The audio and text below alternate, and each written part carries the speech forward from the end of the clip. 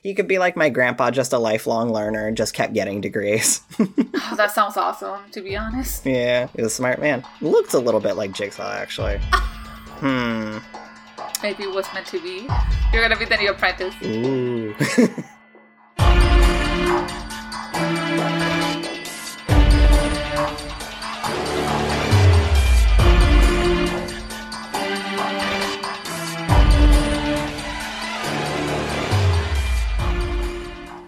Welcome back, dear listener. By now you're feeling helpless. By now you're feeling helpless. By now you're feeling helpless. It's episode 6 of Jig Squad Pod. I'm Jigsaw's health insurance agent, Z, and today we're investigating his latest medical claim, Saw 6. Opening once again on Halloween weekend in 2009, this film had one of the most lackluster responses in the franchise. It seems people were getting wary of the series after the previous movies. It's sad, really, because this installment of the franchise has some of the most direct commentary on American society, particularly the health insurance industry. It also has some of the most inventive traps and set pieces, and one of my favorite protagonists. It's kind of an interesting case overall, as we have Marcus Dunstan and Patrick Melton returning for the third time as writer, but then we have Kevin Greutert making his directorial debut. Greutert has been involved in the franchise before this, however, working as editor of the previous 5 movies. So, as no one says anymore, he understood the assignment.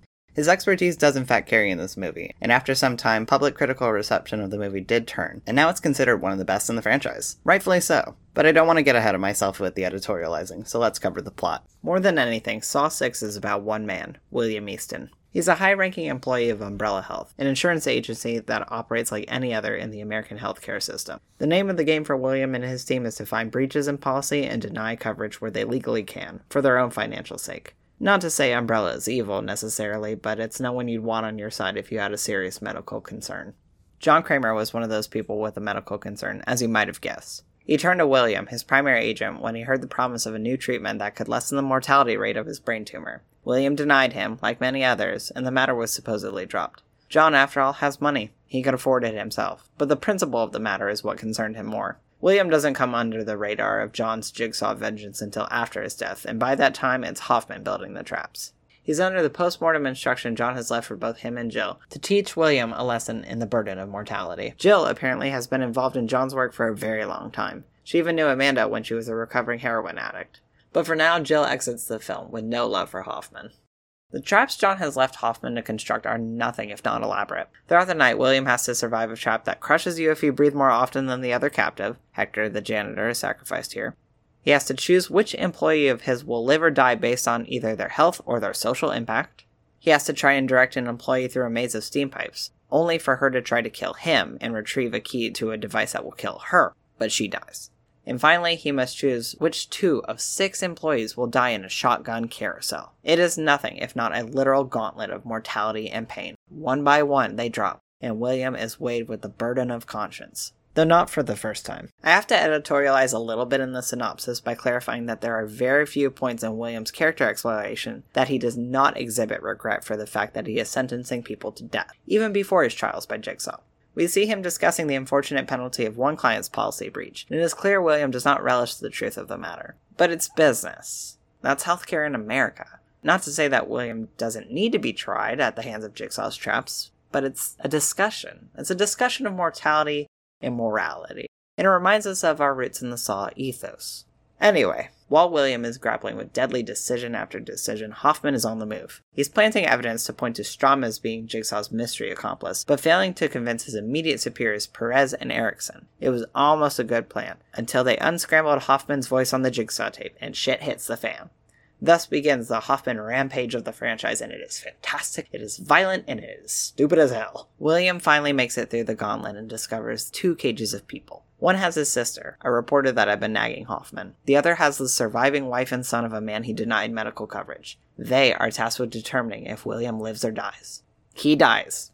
It is horrible. There is acid, there is slime. Just as the film is wrapping up, Hoffman is captured and put into his very own, new, improved, reverse bear trap by Jill. She tells him that John left one more envelope of instruction just for her. It's finally time for Hoffman to be tested. Credit where it's due, Hoffman manages to escape his binds and avoid his head being ripped in half, though not without an ecstatic facial scar and an over-the-top scream into the night. Fade to black.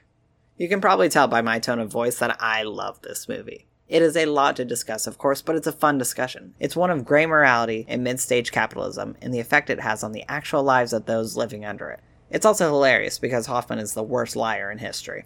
So to discuss all this and more, my guest this episode is Shadia Amin. They're an Atlanta-based Colombian comic artist. Their past work includes 2 runs of Spider-Ham for Scholastic, with a 3rd on the way. Keep an eye out for Spider-Ham, A Pig in Time, as well as Shiny Misfits, created with disability activist Maysoon Zayed, which comes out in 2024. And so, knowing what we know, prepared as we can ever be, let's get into the episode. Well, now I know they're not made by doctors and their patients or by the government. Made by the fucking insurance companies. Piranha. John. Shadia, welcome. Hi. How are we feeling about this movie right out the gate? I liked it, actually. I was like, holy shit, this is good. Like, I saw the first 3 Saw movies. I actually saw Saw 2 first, for some reason. So I kind of unfortunately knew Tobin Bell was the, or John Kramer was the bad guy. But the thing is that when I saw the first one, I didn't know the ending. So coming into the, after I watched the first one, I was just like, where is that guy? You know, and as soon as they revealed that he was the body on the floor, I was like, no way. That is so interesting that you still got the effects of the twist, even knowing who that... I mean, I guess you can't see half his face. I love that that's your experience with it. Yeah, no, like, after that, I was like, okay, I hate, like, you know, the gore. I actually managed to now kind of, like, I guess desensitize. It used to be one of those, like, oh my god, it's bloody. I cannot watch this, but now I'm just like, it's whatever. Yeah. It's fake anyways. Plus, I think it's one of those, like, so over-the-top pain that it just does not affect me anymore. Mm-hmm. Yeah, I get that. Because I know, like, that is not gonna happen to me. So you've seen, I assume you've seen 1 through 6 at least, or how much of the franchise have you seen? I've seen 1 through 3, and then I haven't been able... I was like, okay, I'm probably not gonna take this seriously, so I didn't see 4 and 5. Oh my god. Yeah.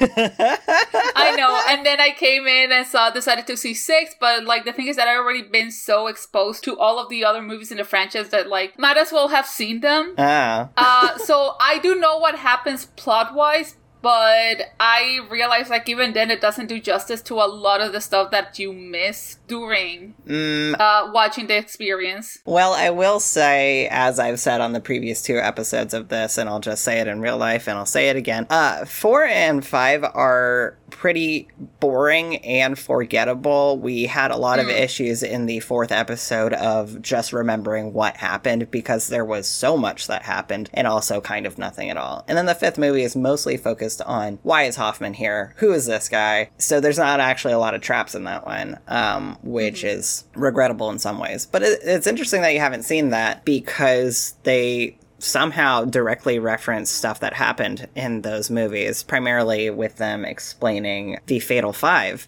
who were the main trap victims. And I say that in Saw 5, which is Hoffman's first kind of like solo venture in a major way. But yeah, that's really interesting. Well, so contextless of these kind of lesser Saw movies, you still enjoyed 6 a lot then? I enjoy 6 a lot, yeah. It was definitely, like, you can tell, what was the director's name? That Kevin Grutert really, really loves the franchise. Like, you can tell there's, like, a love for it. I will say Costas Mandylor really eats his role. I think he genuinely was just like, if I could play this character for the rest of my life, I will do it. He just, like, enjoys it. Yeah. It's just, like, I bet he's just super nice in real life, but he's just such an asshole as Hoffman. I'll tell you more about him because he's just such a like I will like to call him like disaster baby girl. But, you know. Well, yeah, especially just like that pouty face he's making the entire time. Like, I guess it's his thinking face. It's just, I think it was in Saw 5 that when he gets like pushed and the other guy takes the blame and he's just like tilt his head like. And I think the angle doesn't do him favors because he just looks like he's just like pounded by G4. Yeah, oh my god. In that casket. Yeah. He's definitely the most expressive face actor probably in the entire franchise. But that's the thing. Like, but I know he can do subtle. I like when he's just like cheek ripped, screaming on the floor, but then also when he just like kind of mildly looks away and he can do the subtle thing. I think honestly if you put him with the right director in a non-Saw movie, he could be great in doing other stuff. Yeah, I'm sure. I know he's been working since this. This is my only interaction with him. Oh my god, I just found his Wikipedia picture and he looks like a Metal Gear Solid character. Yeah. I think that's a really good way to... yes, that one. I know, and his hair is all this, like, white blonde now. It's interesting. He's living his best life. That's yeah, more power to him. Yeah, to be honest. But yeah, no, Saw 6, it's weird whenever people are like, okay, so which is the best Saw movie? And I'm like, well, the first one, obviously. But Saw 6 is always quickly mentioned right after that because even though we're this far into the franchise, and I think that there's going to be a stigma of sequels, like, how could the sequel be comparable to the original? But like 6, I really like it because I feel like it is, despite the fact that it is definitely largely Hoffman's work, obviously John had a lot to do with the setup of these traps. And I just feel like the entire conceit of William Easton's entire trial and the traps therein, even though they're larger than life in a way that the first 3 movies never were, I think that they're really more in the spirit of what John was always about. I mean, not so much the rehabilitation aspect, but just like, you need to see what you've done to people. Yeah, exactly. Like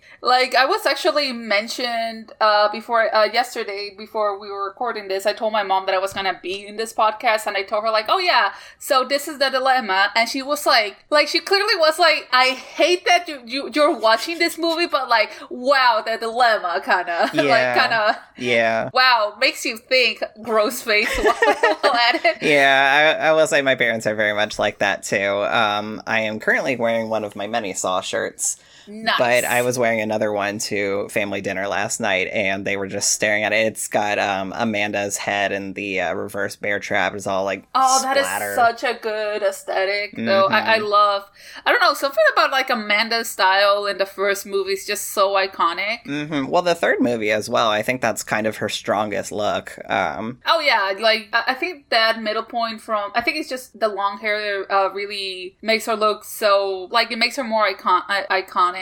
Yeah. And it's just the thing because you put her like in a red shirt. It's just like she stands out as her own character. She's part of like the John Kramer little cult that he has going on. I like that you get to see the interaction of the Jig Squad, the apprentices and Jill and everything. Like, it kind of felt like a crossover event almost, because you're like, oh my god, so Jill already knew Amanda and Hoffman also interacted. And also Jill knows Hoffman. Like, it's this little pod, this Jig Squad. And it was just like really interesting to see that, because we didn't get any hint that any of them knew each other before. Like in 4 and 5, it's kind of implied that Jill had no part or had no knowledge of John going off and doing all this. But then here you see that she was very much like complicit, but not active. But then she and Hoffman set up the final game together. And it's just, it gives me the crossover, like, oh my god. Yeah, no, I like that they do explain like how involved everybody was. And I think it's just because of John Kramer's, like, in a way, it's kind of like those, I don't want to say cult leaders, but in a way it's just like the charisma that he brings, because like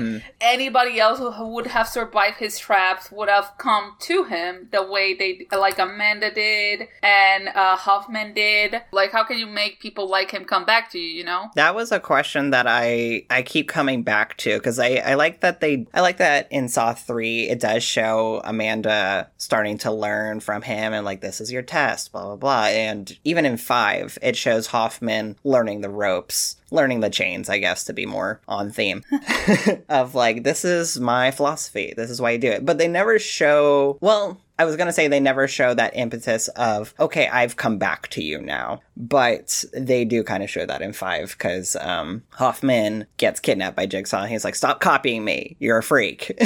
Yeah. No, you're killing, and I don't like that, okay?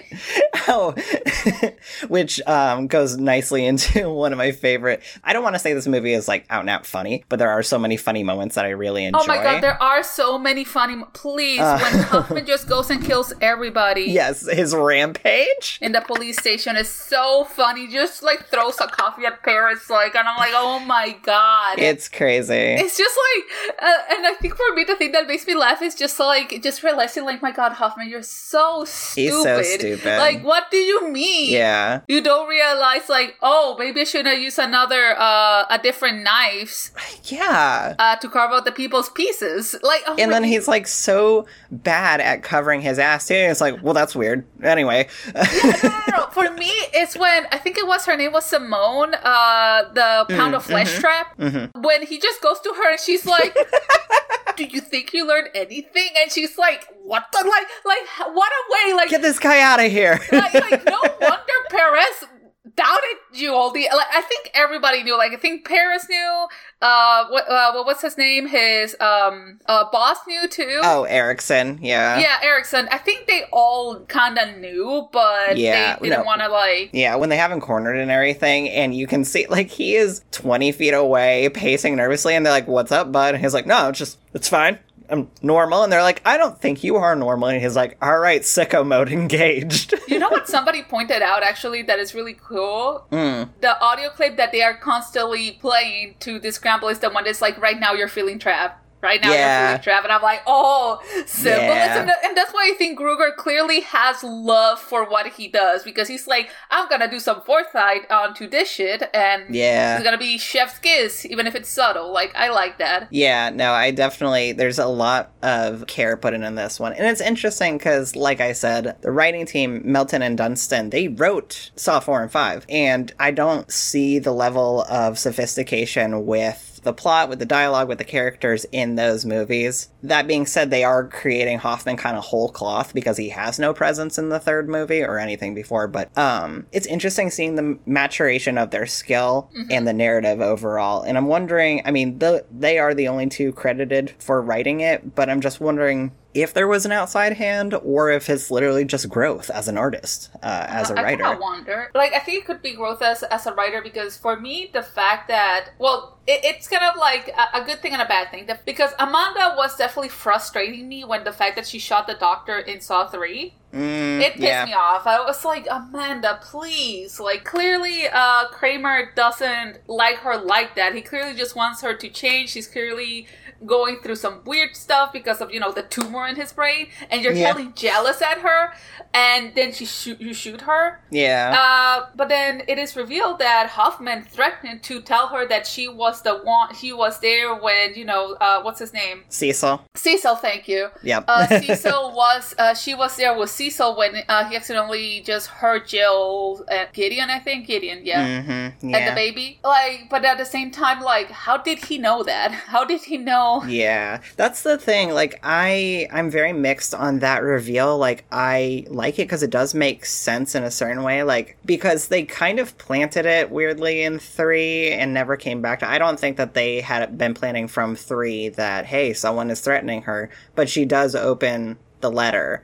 So that was kind of like an open-ended thing, but you could easily forget about that and just be like, oh, Amanda did this because she's very emotional, she's very stressed, she's very jealous of any kind of affection that John will show anyone else for a myriad of reasons. So I believe that she would just give up and shoot Lynn just to be petulant. Like, I have no other choice here. This isn't going the way that I want. I don't have the emotional intelligence to deal with this, but I do kind of like that it's an explanation. Like, Hoffman hated her anyway, and he had this dirt on her.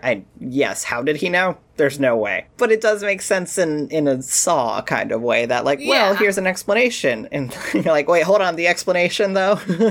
Everybody has the power of foresight. Everybody just knows how things are going to play out. That is just the Saw world that we live in.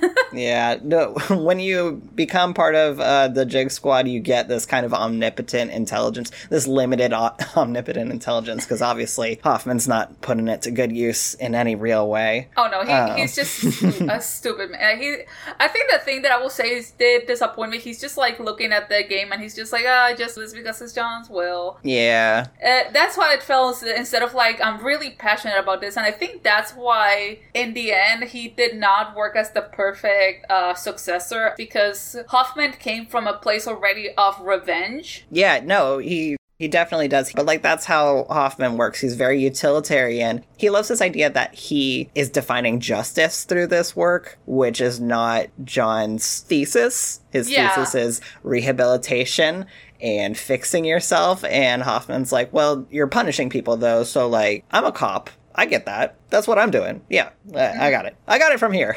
You guys are dead. I got it from here. Yeah. That being said, I mean, in relation to the trap itself, you know, this movie is not only about Hoffman. It's about one of my favorite victims, William Easton. I love you.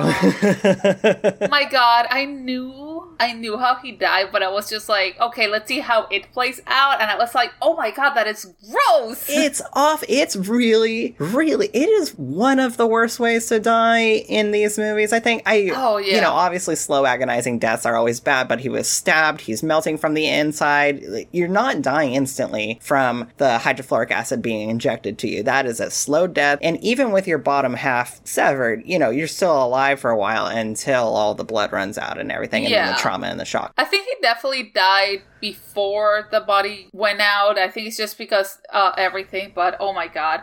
I was awful. So mad at Brent. Yeah, he is such an interesting character for a teenager. Like, he is very insightful the entire time. He's obviously very emotional and angry, and I mean, I don't know if I relate necessarily. Not that I don't love my dad, and I would be furious if, like, you know, he was denied coverage and all that stuff. Like, you know, the medical health insurance conversation throughout this movie is very relevant today. And very interesting. Yeah. But, I mean, we're not going to have a movie without flawed characters or characters motivated by emotionality, because then, you know, then there's no plot. He's an interesting character. I wish that he had a little bit more sympathy for William, but, you know. I think he acted very much on impulsiveness. I don't think he came in there with a vendetta. No, I mean, you're always going to harbor some sort of resentment if, like, you could kind of pinpoint someone responsible for the death of a loved one, which was kind of the whole thing about Saw 3, too, with Jeff and all the people involved in his son's death. So,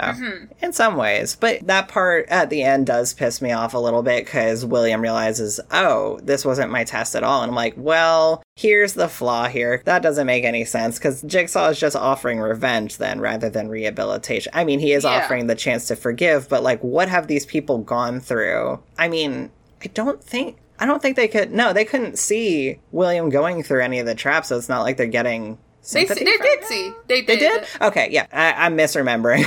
What was her name? Tara, I think? Yeah, she was like, this is about your father, and then it like... That was one of those dialogue trickeries I don't appreciate, that is really only serving your first impression of what everything could be. It was kind of like William on the phone with his sister. The way he was talking to her, you're like, oh, he's standing up his wife for dinner. Yeah, that's what I thought. Which you're supposed to.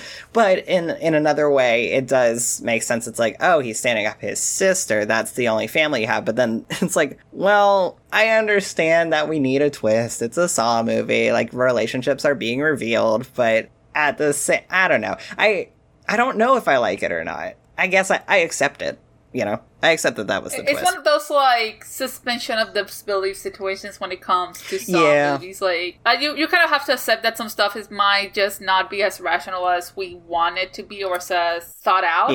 Yeah, you gotta just rock with it at some point. Yeah, no, and honestly, I think if you're one of those people who, like, goes trying to, like, think of every single little thing and just try to deconstruct the Saw movies, I'm just like, you're missing the point. This is goofy. Yes. This is fun. Stop. Bye. You know, let's have fun. Let's have fun here. Let's not start a podcast about it to exercise demons you've had in your brain. No, I'm just like, I can't take it seriously, but... No. That being said, though, I mean, I think that these movies definitely have the depth to mine from them, as is the conceit of the podcast, obviously.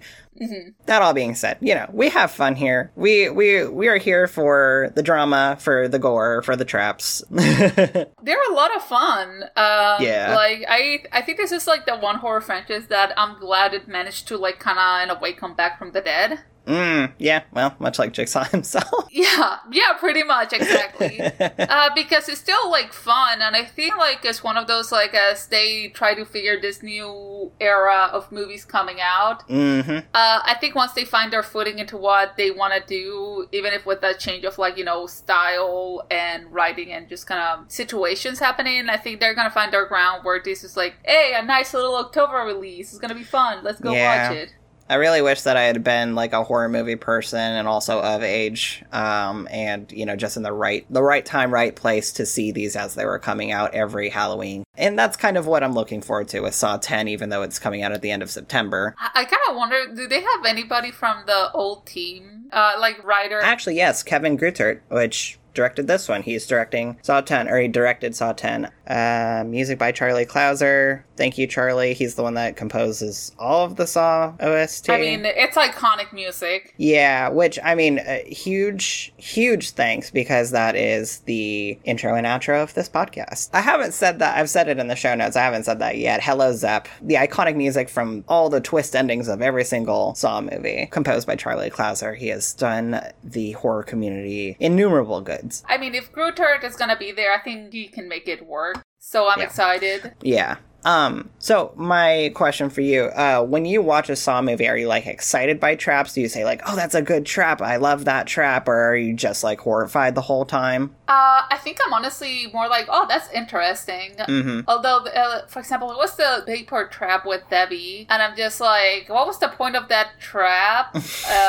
Like, I get it, she sucks because she's the lawyer of the insurance company, but then you gotta go and remove William's kidney because the key's there, and I'm like, yeah. And I'm like, oh, come on, man. Yeah.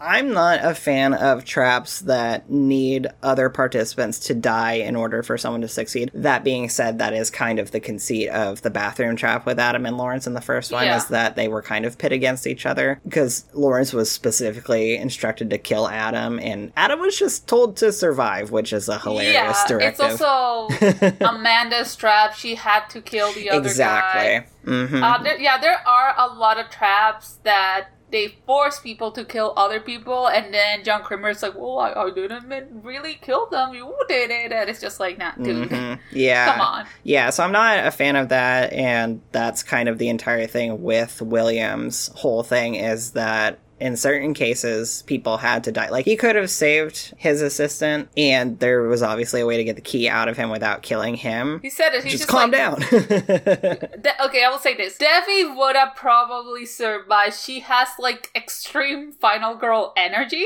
So I think if she was the main protagonist, I don't even think nobody would have died. She would just, like, busted a wall and just got into Hoffman herself. Just, like, sheer anger. Absolutely. But yeah, like every other trap in this, like the first one, the breathing trap, Hector has to die. That's not fair. I mean, it's fair in the sense that that is literally the lesson specifically catered to William of your actions are directly causing people to die. Like, and that's very specific to him, but overall, Jigsaw's mantra is like, you know, rehabilitation, human life has a meaning and everything. I don't want people to die in these. I want people to survive. And yet he constantly goes against his own thing. Yeah, I will say that was like the one trap that made me kind of flinch when Hector's ribs popped out. It's so gross. Oh, that was so... But everything else is just people getting shot or hanged, so I was like, okay, I'll be fine. Yeah, between that and then Strom's body being squished in the final moments of the previous movie and then into this, just a lot of squishing going on in this movie. There was also that inspector in the third movie, the one with the angel trap. Yeah, Carrie. That was that one for some reason, and also like the fact that her ribs got blown out. I'm just like, oh. I know, and they find her body in the fourth movie, and it's been a while since then, and I'm like, that room has to smell crazy. Oh, I need to. I'm pretty sure everything in Saw smelled crazy. I don't know if anybody shot like. No, it's a sweaty movie. Maybe Hoffman can afford his own place, but Hoffman, Jill, obviously. Amanda and John probably don't make. But yeah, I think Jill is probably the most well off. Like, we see her in her beautiful loft condo looking out over the city with a glass of wine while she reminisces about John. It is established that, like, John is a rich man. He's just, like, he had all these factories, and that's why you have so many, like, dank underground layers that he has. But it's just like, oh, he just has a lot of money. He was a very successful real estate developer, engineer, civil engineer. Yeah, he built, like, a ton of factories. Yeah. In Saw 5, they talk about how he was working with the city to provide affordable housing and everything. Like, John is a good person. He was just pushed to his limits in a very serious way, in a very unrealistic way, but a very serious charity, way. But, like, taken to maximum overdrive. Yeah. Well, so that was something that caught my notice this time of watching it when they were flashing back to the benefit party. The first time that John and William meet is that William was saying, like, yeah, your job is to predict people's habits. And I'm like, what are you talking about? He's a real estate developer. I guess he was alluding to his work with Jill's clinic, but... Yeah, they should have said he had a degree in psychology or something like that, because they talk about how he's good at predicting people and how that's how he was successful, but I'm just like, hey, yeah, maybe he's a civil engineer with a minor in psychology or something like that. Well-rounded. Yeah. He could be like my grandpa, just a lifelong learner and just kept getting degrees. Oh, that sounds awesome, to be honest. Yeah, he's a smart man. Looks a little bit like Jigsaw, actually. Maybe it was meant to be. You're gonna be the new apprentice. Ooh. Looking back over my notes to see if there was anything else. Just like the traps in this movie. Like I said, I don't love that they necessitate blood, but I do think they're very interesting. Like I said, in the way that they're supposed to just teach William specifically, a very specific message about his callous attitude towards life, which I honestly don't think he has. It's a job. He has a job. He's very good at his job. Well, I like it when the victims are kind of morally gray rather than just an out-and-out bad person. Like, the loan sharks, like, yeah, you're a loan shark, like, but at the same time, like, oh, that's a job. It's not like they're like, how do I hurt people today? Yeah, but there's definitely, when it comes to that and the insurance stuff, you definitely have to have a certain lack of empathy, especially when you're purposely putting people in dire situations. Like, you need to have a lack of empathy or at least like disconnecting yourself from, like, other people. And I don't know, because at least for me, it's like, how can you, like, sleep at night knowing that you could potentially put somebody on the streets or potentially make somebody die because you're like, oh, who told you to get them surgery? That's absolutely idiot? True. Yeah, it's kind of like Isma of, like, maybe you should have thought of that before you became poor. It's like, Christ. Yeah, legitimately.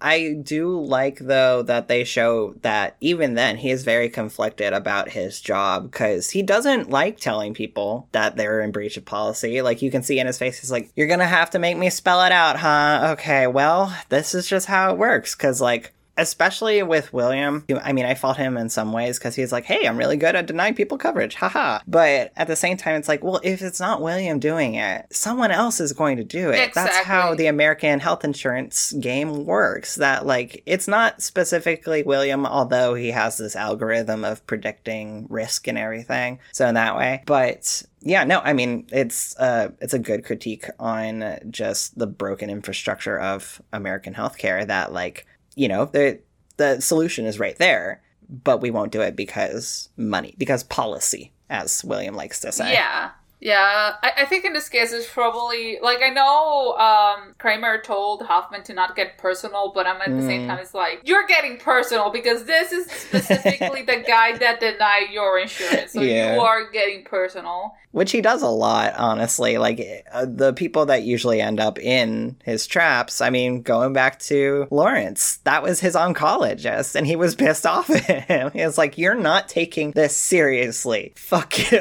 Yeah, and then there was the doctor in 3, because Gio was also his doctor, so she's like, you were kind of rude to me. And it's just like, dude, like, like not saying, like, you know, doctors shouldn't be nice, but I feel like at that point, doctors do have to have an emotional disconnect. Yeah. When it comes to patients, like, they cannot be emotionally invested. So sorry, maybe she was just a little rude to you. Her son just died. Yeah. Yeah. I'm sorry. She wanted to baby you. Be like, oh, little John Kramer, I'm sorry. I'm sorry. John Kramer.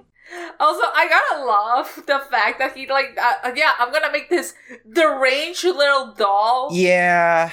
For my son. But I think it would have been like maybe a little bit more visually interesting if Billy the Puppet started cute and then he's like, I'm gonna fucking twist this bitch. Yeah, he was always kind of hard to look at. I mean, it's a fun kind of like meta character thing that like, oh, okay. All right, so that's just not your skill set. That's fine. We don't all have to. Yeah. It's fine. You know? And I think that's, like, John is so good at so many things, but he doesn't know how to make an aesthetically pleasing doll for an infant. Yeah. I feel like sometimes things work better when they're cute, but you know something is off about them. Well, yeah, it's like Annabelle, the actual Annabelle doll. Literally, like the original Raggedy Ann doll. Exactly. Literally, I didn't know to bring it up, but yeah.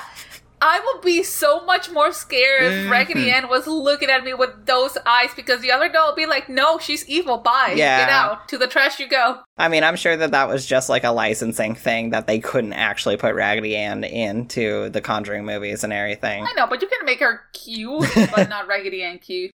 You could have tried to make her cute. Well, no, I mean, James Wan loves a creepy puppet. He said it before, and I mean, he's the one who built Billy the Puppet in the first place, so... Oh, fair. Yeah, so he's always had this aesthetic. And also Dead Silence, we have to, unfortunately, mention Dead Silence. Dead Silence could have been interesting. It could have been. It was just one of those, like, hey, you guys are successful. You want to make, like, this horror movie kind of thing? Like, they're like, yeah, I guess. It's fine. It's fine, I'm not doing anything else. And then he did Aquaman. He did do Aquaman. No puppets, unfortunately. But it does have Patrick Wilson. It does have Patrick Wilson. I love Patrick Wilson. Oh, so who much. doesn't? I know, right? This happens every episode. We end up just talking about the extended Juan and Juanella verse of everything and how it's all interconnected. It's just they're so good. I loved it. I loved Insidious movies so much. Yes. Oh my god. Yes. If you ever do an Insidious podcast, please let me be on the first one because I love the first one. We were talking in, I don't remember which episode, but we were talking like this is just going to turn into a podcast talking specifically about my niche interests of Winnell and Juan's multi-universe thing. Because it's not like they don't have enough properties to talk about. I could spend like an entire season just talking about Insidious, or more than that, honestly. The thing for me that I like about Insidious is that you can tell that Juan, because the thing is that really, even though my family is big Catholic family, they have told me as a child about astral projecting. Oh, interesting. Yeah, like my uncle, he passed away a couple of years ago, but he was talking even about a time that he saw himself outside of his body while sleeping, and he kept trying to grab himself and couldn't. Whoa. And it was like terrifying for him. So we were like just talking about astral projecting, and my family, like my parent, my uncle, my grandma had like this entire weird like knowledge about astral projecting. So when they brought it up in Insidious and they were saying like the exact same stuff my mom and my grandma were saying, I was just like, what the hell? That's crazy. Catholicism is so spooky. And I'm saying this as someone who grew up Protestant. Like, I will say this. Yes, but also the aesthetic is like... Chef's kiss, I will say this. Yes. I love the aesthetic. Yeah. I love going back to Saw because we kind of went into the whole 1L1 universe. It happens. Like, even with these movies, with both of them, like, exiting creative control and they're just executive producers, at the end of the day, you're always going to say that this is their franchise. It is. Like, they left such a mark on 21st century horror in a way that was so pivotal. And then Saw turned into this whole, like, entity that, you know, is very conflicting kind of reputation, I think. And it's so interesting to just, like, have such a defined place in history, I guess. Yeah. Which they definitely do. And I don't know how much they're still trying to escape that legacy. I know that they have a fondness for it. How could you not at this point? Like, it made your career. It was something that you really believed in. And it makes me emotional. I know. No, yeah, they are. It really does. Can you imagine how cool it would be just to sitting with them and just like talk about horror movies and just like deconstruct them? I want to. They just seem like also like really nice people. Yeah, all their interviews are really fun to watch because, I mean, they both definitely have adult unmedicated ADHD, so you just see a lot of passion in the way they talk and the way their minds are just constantly racing, like, I need to get everything out. And, I mean, listeners of this podcast will be familiar with that, as that is largely me. No, yeah, I've been trying so hard to keep myself, like, not interrupting because I also get, like, so let me tell you, and then I'm, like, how we went into this whole, like, diatribe about those two guys, like... Yeah, well, I love that people outside of myself have a passion for these movies and want to talk this much. Like, I think it's a testament of, like, the quality of those movies because, like, you don't hear... a lot of people talking about other horror franchises as much as you see Saw coming back and be talked about again. Yeah. And like I said, I think it's the one franchise that got a nail in the coffin, but then suddenly just made a whole new resurgence. And I think it's because, like, a lot of people realize, like, oh, people still like this, but it just has to be, like, niche. It has to be its own little thing because it still has a very strong cult following that people want more of. Yeah. And I think just, not to this and other movies, but, like, Paranormal Activity did do a dent in the franchise. But I'm just, like, I actually do not like that franchise at all. I don't like Paranormal Activity. I love the first one. That one is probably my favorite found footage besides Blair Witch, but it does the thing that I don't like with sequels in general of, like, here's the same concept, but totally different people that you've never seen before and everything. Like, there's no through line. That's what's so special about Saw, is that, yeah, it'll seem like Hoffman came out of nowhere, but he was in the movie previous to him stepping up in 4. And same with Rigg, Officer Rigg being the main character of Saw 4. Well, he was in Saw 2 with a pretty big role, and he was back in Saw 3. And then 4, there he is. They do that really same with Amanda, because she didn't just show up. She was... First movie. Yeah, she was in the first movie. She was a pretty important part in the first movie. So then when she comes back... well, holy shit, you know, like now, like we're building something. It's all building on itself. Saw is really good. They must have like a hell of a thorough production Bible because they are really good at remembering who's where, what do we need to plant here, what do we need, like, yeah, because I think they were trying to get them out every single year. They were able to be a lot more consistent than a franchise that, like, well, you know, 3 years later, you'll get another movie. Yeah.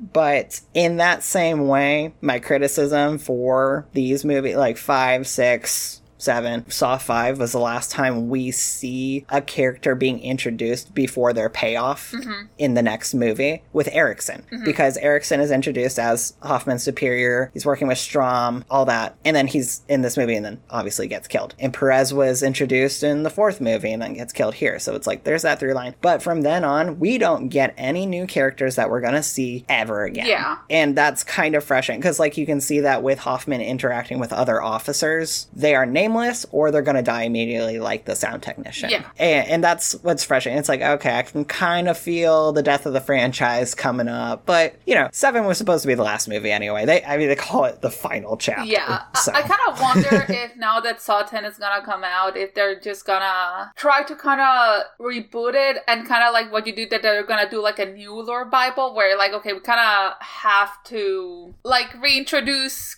new characters eventually to like kind of like just make like a whole new era of characters. And of course, you know, I think they're gonna have like a Shawnee Smith, Tobin Bell in it. I wonder if they're gonna have forgot his name, the guy that plays Lawrence. Cary Elwes. Cary Elwes, sorry. Yeah, I do have to say, unfortunately, Cary has said that he has no idea if he's ever going to be asked to come back. Like, it was saying kind of tersely, you know, people want Lawrence to come back. And, you know, they've been asking that for the entire franchise, too. And I don't know how much you know about this, but the reason that he wasn't in the franchise, even when they had to like flash back to the bathroom, they had like some nameless extra face down on the ground. Cary had some outstanding legal battles with getting compensated fairly for Saw, so he just stepped back from it.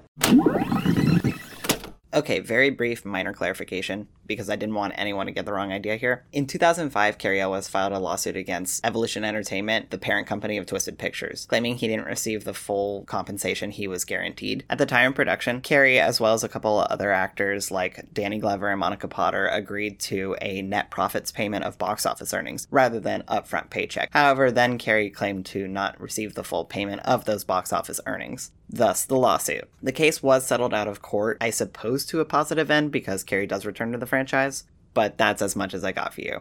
In light of the ongoing WGA and SAG-AFTRA strike, I didn't want anyone to get the wrong idea here. Pay your actors, pay your writers, pay your workers. That's all. And I hope that doesn't indicate any loss of love in his heart for it, because, I mean, I met him, and he didn't seem to mind talking about Saw with me. Like, he was very nice. It wasn't... He's such a sincere man. Like, he's so genuine. I can't believe it's taken 6 episodes for me to start gushing about Cary Elwes, but he is such a genuine man. Yeah, he seemed like a sweet man. Although I did love that interview where they kept telling him, like, all of these straps that he could just, like, kept not missing which Saw movie was it. That was just really funny. Yeah, I mean, I don't blame him for that. No, there's a lot to keep track of. And he was close, though. He's like, oh, there's this eye strap and stuff, and it's like, 4, close, 5, and he's like... Shit. Like I said, 4 and 5 are pretty interchangeable. Yeah. It's weird. And that's nice how, like, 6 rose from the ashes of those, basically, because, like, they honed back in on what is so great about the movie is watching a character story, because that's what I love about the first movie. I think Rutard said, leave it to me. Yeah. Yes, yeah. But this is a movie primarily, even though it is, more Hoffman bullshit, it is primarily about William's journey, and he is such a sympathetic character. I really enjoy him. Like I said, he is kind of morally gray, but with a lot of empathy and a lot of emotion. And like the fact that he is so torn up about every single person that he works with, that he puts in, he knows everyone's names. He knows the custodian. He knows the security guard. He knows his immediate underlings. Like he knows everyone's name. Yeah, he's like, he clearly cares for everybody. Yeah. And I feel like it would have been really easy for them to just like, oh, this is a detached boss. He doesn't even know this guy's last name or whatever. I will say they did Alan so dirty. They're like, oh, he won't be missed, and it's just a picture of him just like kind of having quiet time. Those pictures are so funny to me. Like the loneliest man in the world just sitting on a park bench. Just chilling. And it's like, you can be alone sometime. What do you mean that no one's gonna notice? Hey, this is me saying everyone is noticed. All right.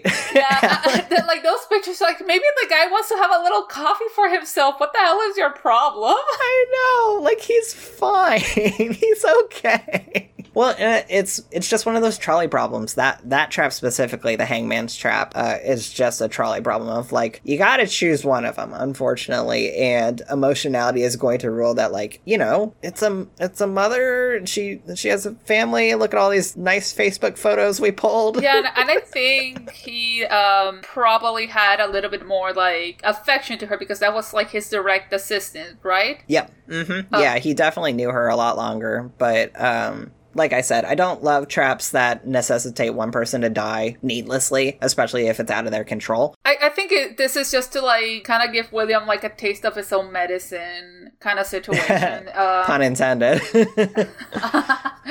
Yeah. Yeah, for me, the carousel trap was also, which apparently I found out that people needed anti-nausea medication, and that's a little bit funny. I find it funny, what was the name? The first one that survived, she pretty much had to be like, hey, my kids, I know them. Well, please. You've met them, you know them. And it's like, well, I mean, of course, in that position, you're going to pull out everything in your arsenal of like, here's why I should live. Like the girl being like, I'm pregnant. And they're like, you are not pregnant. Yeah, that dude was just like cussing out everybody. He was like, no, you fucking bitch, you asshole. And it's just like, god damn. Like, it's one of those, but that is also telling when like people's true colors come out when you're in a situation like that. Yeah, we're all just like rats on a sinking ship at that point, like doing whatever. Like someone was offering money, someone's like, no, oh my god, I'll do this for you. And I think William just did not care when he was between the other last two. I think he just put his hand just because like, fuck it. Like I don't think he bothered. Yeah, he is so broken at that point anyway, because like when he first gets to that door, which I love the aesthetics of it, like we were talking before the episode recorded, just the color popping of that red spiral against like the muted green door is so beautiful. But like he just puts his head against it and he's like, I'm so tired, I can't keep going through this. And I don't love gauntlet traps that make the victim just survive again and again and again. It's like,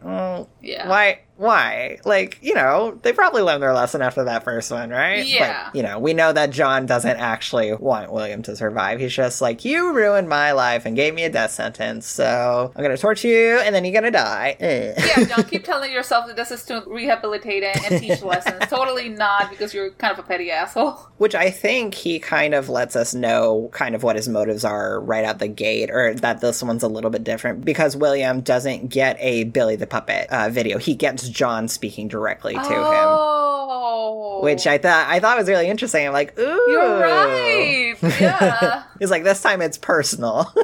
Yeah. Oh my, I did not think of that, damn. Yeah, well, I mean, obviously I've been looking over these movies kind of more intensely than I normally do. I mean, like I said, I love Saw 6, but, just thinking like narrative, film brain, meta stuff and everything, I was like, you know what? This is the first time, but it's because, I mean, I was going to say because they know each other. No, he knows most of his victims. Mm-hmm. But yeah, this one was definitely the most personal for him. Yeah. Oh, I just had a thought. You know what? It's like, I've heard people say that, like, you should be more terrified of the killer that shows their face before they try to kill you because they don't think you're going to survive and tell anyone about it. Oh. You should be less afraid of the masked killer because they are banking on maybe you'll survive and try to report them or something. Mm-hmm. So John was like, no, you're going to die. I want you to see my face.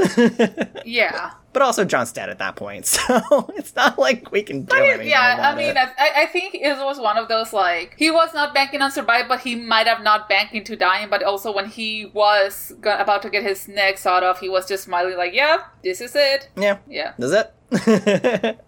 Yeah, John is a very petty person. It's very obvious. He's very emotional. He's very angry. But this is just, I think, the greatest culmination of all that. Yeah. Also, I gotta say, I love it, and I found it so funny whenever Jill got that box. Yeah. Why didn't the police, like, go through them? That's evidence. Like, if this mastermind... Well, this is just the movie thing. She got that from the lawyer that was, like, in John's will for it to go to Jill. Oh, okay. But yeah, that's just another movie thing. But yeah, no, the box is very over the top. And I love how much they try to bury the lead of like, well, what was actually in it? What was actually in it? Oh, it's just files. Actually, no, there's also a new, better, enhanced reverse bear trap. And that's meant for one bitch. Yeah. No, I do love whenever she just like gets them and she's like, I'm so... Like her face is just like... She's so funny. She has the power to do what no one else does and actually kill Hoffman, and it's like audience avatar time. They're like, yes, get rid of this guy. He sucks. I mean, Hoffman is unlikable, but I love him just because he's just so like pent up on just like, I'm gonna fuck shit up. He is hilarious. You can tell his heart was not at all in this sequence of like William's thing, because he was just like, oh, I guess I have to do it. Yeah, he is very single-mindedly kind of selfish in a way. Like if it doesn't actually impact him, he's not actually, because he's like, well, as an insurance guy, it's not an actual criminal, because, cop brain talking, I'm sure. Mm-hmm. But yeah, I like that Hoffman's whole thing through this is like, I'm gonna set up all the stuff, and that's what I do. I'm the muscle, and I needed to use my brain. I'm caught now. Time to rampage. Although I will have to say, I did find it smart that he also immediately made that shortcut so the lights will go out. Mm-hmm. Like, you're clearly like good in the moment thinking. He's not really good at, and also because he managed to freak himself from the reverse bear trap, but bashing his head. Yes, no, huge credit to him. That is a very smart solution to that. He's very good at the moment to moment, but he's not good at the like future, like, hey, maybe I should try to do it exactly as John. No, I'm gonna use a different knife for this guy. I'm just like, oh my god, like, please. He's very bad at big picture stuff, but I do think that he's very good in reacting in... Well, I was gonna say he's good at reacting in a crisis. He's still stupid. He's so stupid. Because another person probably wouldn't have even gotten to that position. But, well, I mean, it goes back to what John was saying to him the first time they met in Saw 5. He was criticizing the way that he had made a blade for this trap that he was trying to make look like Jigsaw. And he's like, you need to use tempered steel for the long haul. Are you in this for the long haul? And I don't think Hoffman is, because I don't think he has it in him. And he's on his path of destruction, and... Yeah. The legacy of Jigsaw is crumbling around his ears. And he's like, no, oh man, God. But also, you can tell he did not respect it because the reverse bear trap was supposed to be a final test for him. Mm-hmm. Yep. And then he goes after Jill. Yep.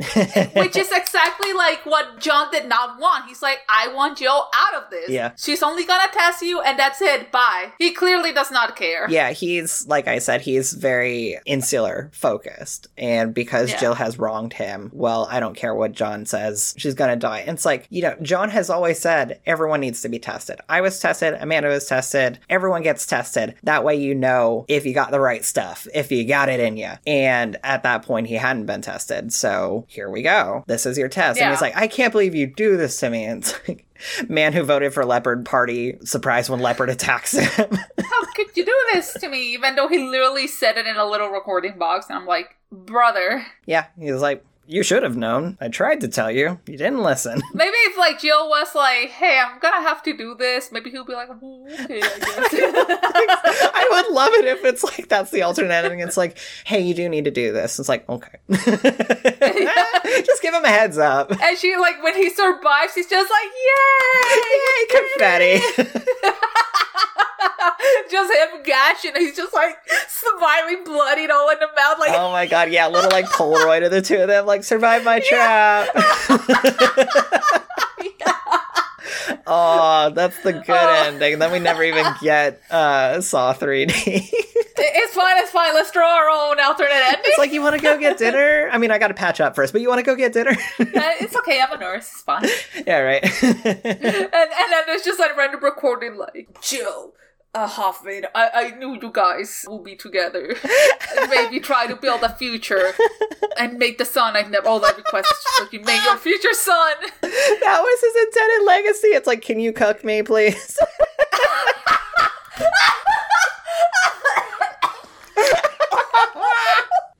I think we solved it. We figured out the secret narrative. Lewan Algiers won! We got a pitch for you! Hey, Saw 10's looking better every day. I mean, if Grutard, who clearly is involved, I think I do hopefully they're gonna do their return to form instead of trying to be like, oh, we're trying to make Saw artiste. Yeah. Well, you never know in the landscape of like 2023. It's obviously so different from the early 2000s. And I mean, I'm in this era right now where I'm just watching a lot of early 2000s horror movies because the aesthetic is so specific and gross and weird and grungy. And I just feel like there's a lot of polish these days of like trying to, well, it's not just a horror movie. It's blah, blah. And it's like, horror movies aren't just horror movies. There's always a motivating factor. I think stuff like Hereditary and Midsommar definitely made it like, this needs to be the next goalpost in horror. But like, it doesn't have to be like, that is clearly like a whole, and The Lighthouse. Like, that's clearly a whole different like genre of horror. And we can have artistic, I don't like calling it elevated horror because it sounds like it's just somehow better. Yeah. I like calling it artistic horror. And you can have artistic horror, but then you can have shit like Saw. I want to have fun traps. I want to see gore. I want to see guts, buddy. Yeah. I want to have fun, you know? Yeah. You can have both. I think definitely, I do hope that Grutard manages to recapture that aesthetic because I know what you mean. But it's one of those, like, you clearly have to go out of your way to do it a certain way.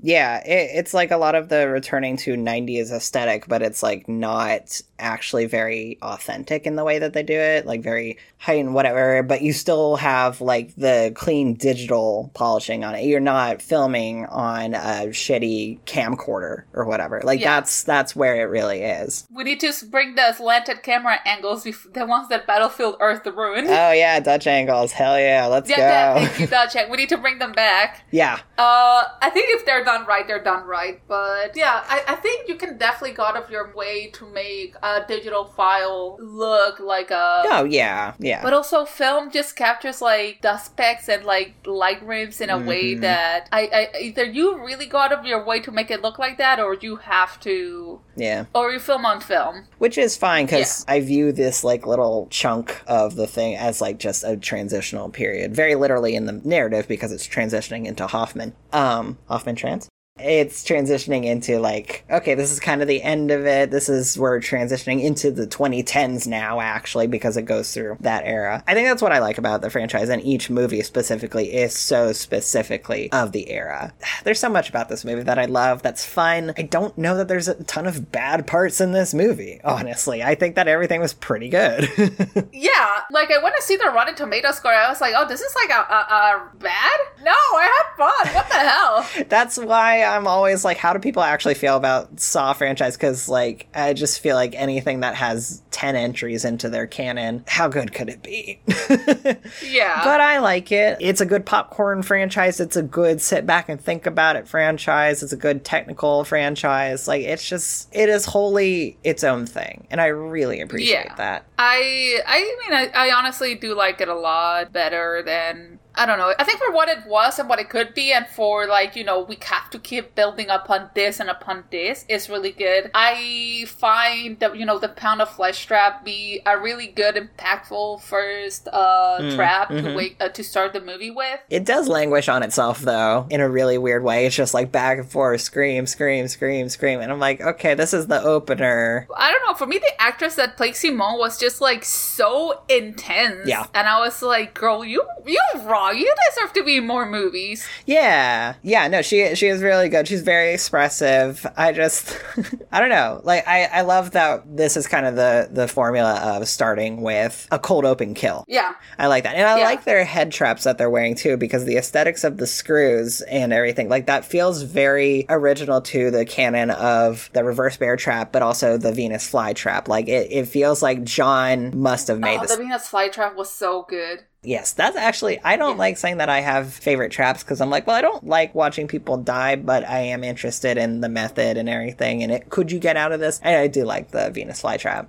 For me, in the pound of flesh punishment, you have to throw, like, your piece into this small funnel that is behind a screen door. And for me, I was just thinking, like, oh my god, what if I somehow accidentally miss the funnel and it falls through? Missed it, yeah. You're like, oh god. or what if Eddie was the one chopping his arm, and then the arm did not fit through the funnel? Yep. Yeah, well, I mean, again, this is a Hoffman trap, so in the meta sense, it's like, yeah, of course it's stupid. Hoffman did it. Yeah, that one, I mean, like, I like it at its core, because it's like, oh yeah, they're loan sharks, pound of flesh, you know, it's all very narratively sound and everything, but I think also the fact that he goes to visit her and do, like, a post-interview, like, so how do you feel about that? Yeah. Did you, like, if you had to rate this, like, out of 5, like, it's literally looking for a Yelp review from her, and she's like, get the fuck out of here. Like, please, I my approval, like, I need to know I did a good job. And she's, like, clearly trying. He's like, looking oh for God. just, like... He's looking for validation in the most stupid way. no. Way to make yourself suspicious, you moron. God, yeah, he's not even, like, asking her like a cop about it. Like,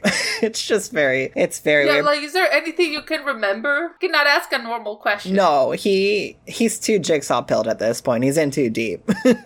He's completely forgotten about his whole cover. But also him just, like, sitting around the police precinct listening to Eddie and Simone screaming on the tape was comical. Like, you weirdo. Yeah, well, like, what are you doing? Are you learning, or are you just, like, hearing the screams? He just likes hearing their screams. I know. He is in it for the brutality. He has learned nothing because he was not tested, but also he is a stupid man. Yeah. One part that was funny was when Huffman was looking at Tara and Brent, and then he looked at the pictures pulls out the pictures of them to confirm, like, yep, that's them. Like, my god, can you imagine if he fucked it up? It's like, William gets down there and he's like, I don't know who you are. And they're like, I don't know who you are either. Oh shit, I misremembered them. Yeah, I mean, that's just more of, like, how stupid and how much he has to telegraph his every thought. I'm not going to say that that's Costa's fault. Like, I think that was just, like, yeah, just... how it came to be. Yeah, Hoffman is just... I don't trust him with any of this. Like, Yeah. I think that he needs a lot of adult supervision to get the job done. But we love him. Oh, yeah.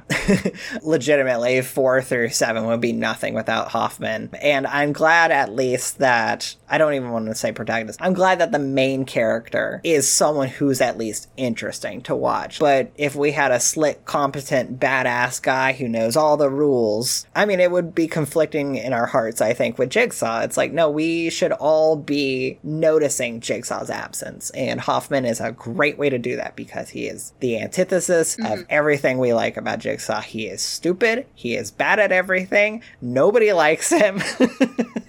Yeah, nobody likes him. I think even Jill and Amanda probably will have like a quiet respect to each other, but like... Yeah, it's perfect fodder for fan fiction too, which a lot of it does, like not even in a shipping sense, but just like investigate, like, okay, so what would this group dynamic be like? What's the group chat? Yeah. That's why, I mean, I got a lot more excitement this time seeing everyone interact. Just, I forgot. And it was just very exciting, like taking these movies very slowly, one at a time, and then you see they all converge. You're like, they all knew about each other. Oh, that's so crazy. Oh, I really enjoy it. Like I said, there's not really a lot of bad parts about this movie. It's just fun. It's a good, fun time. Mm-hmm. Yeah, no, it is a great time.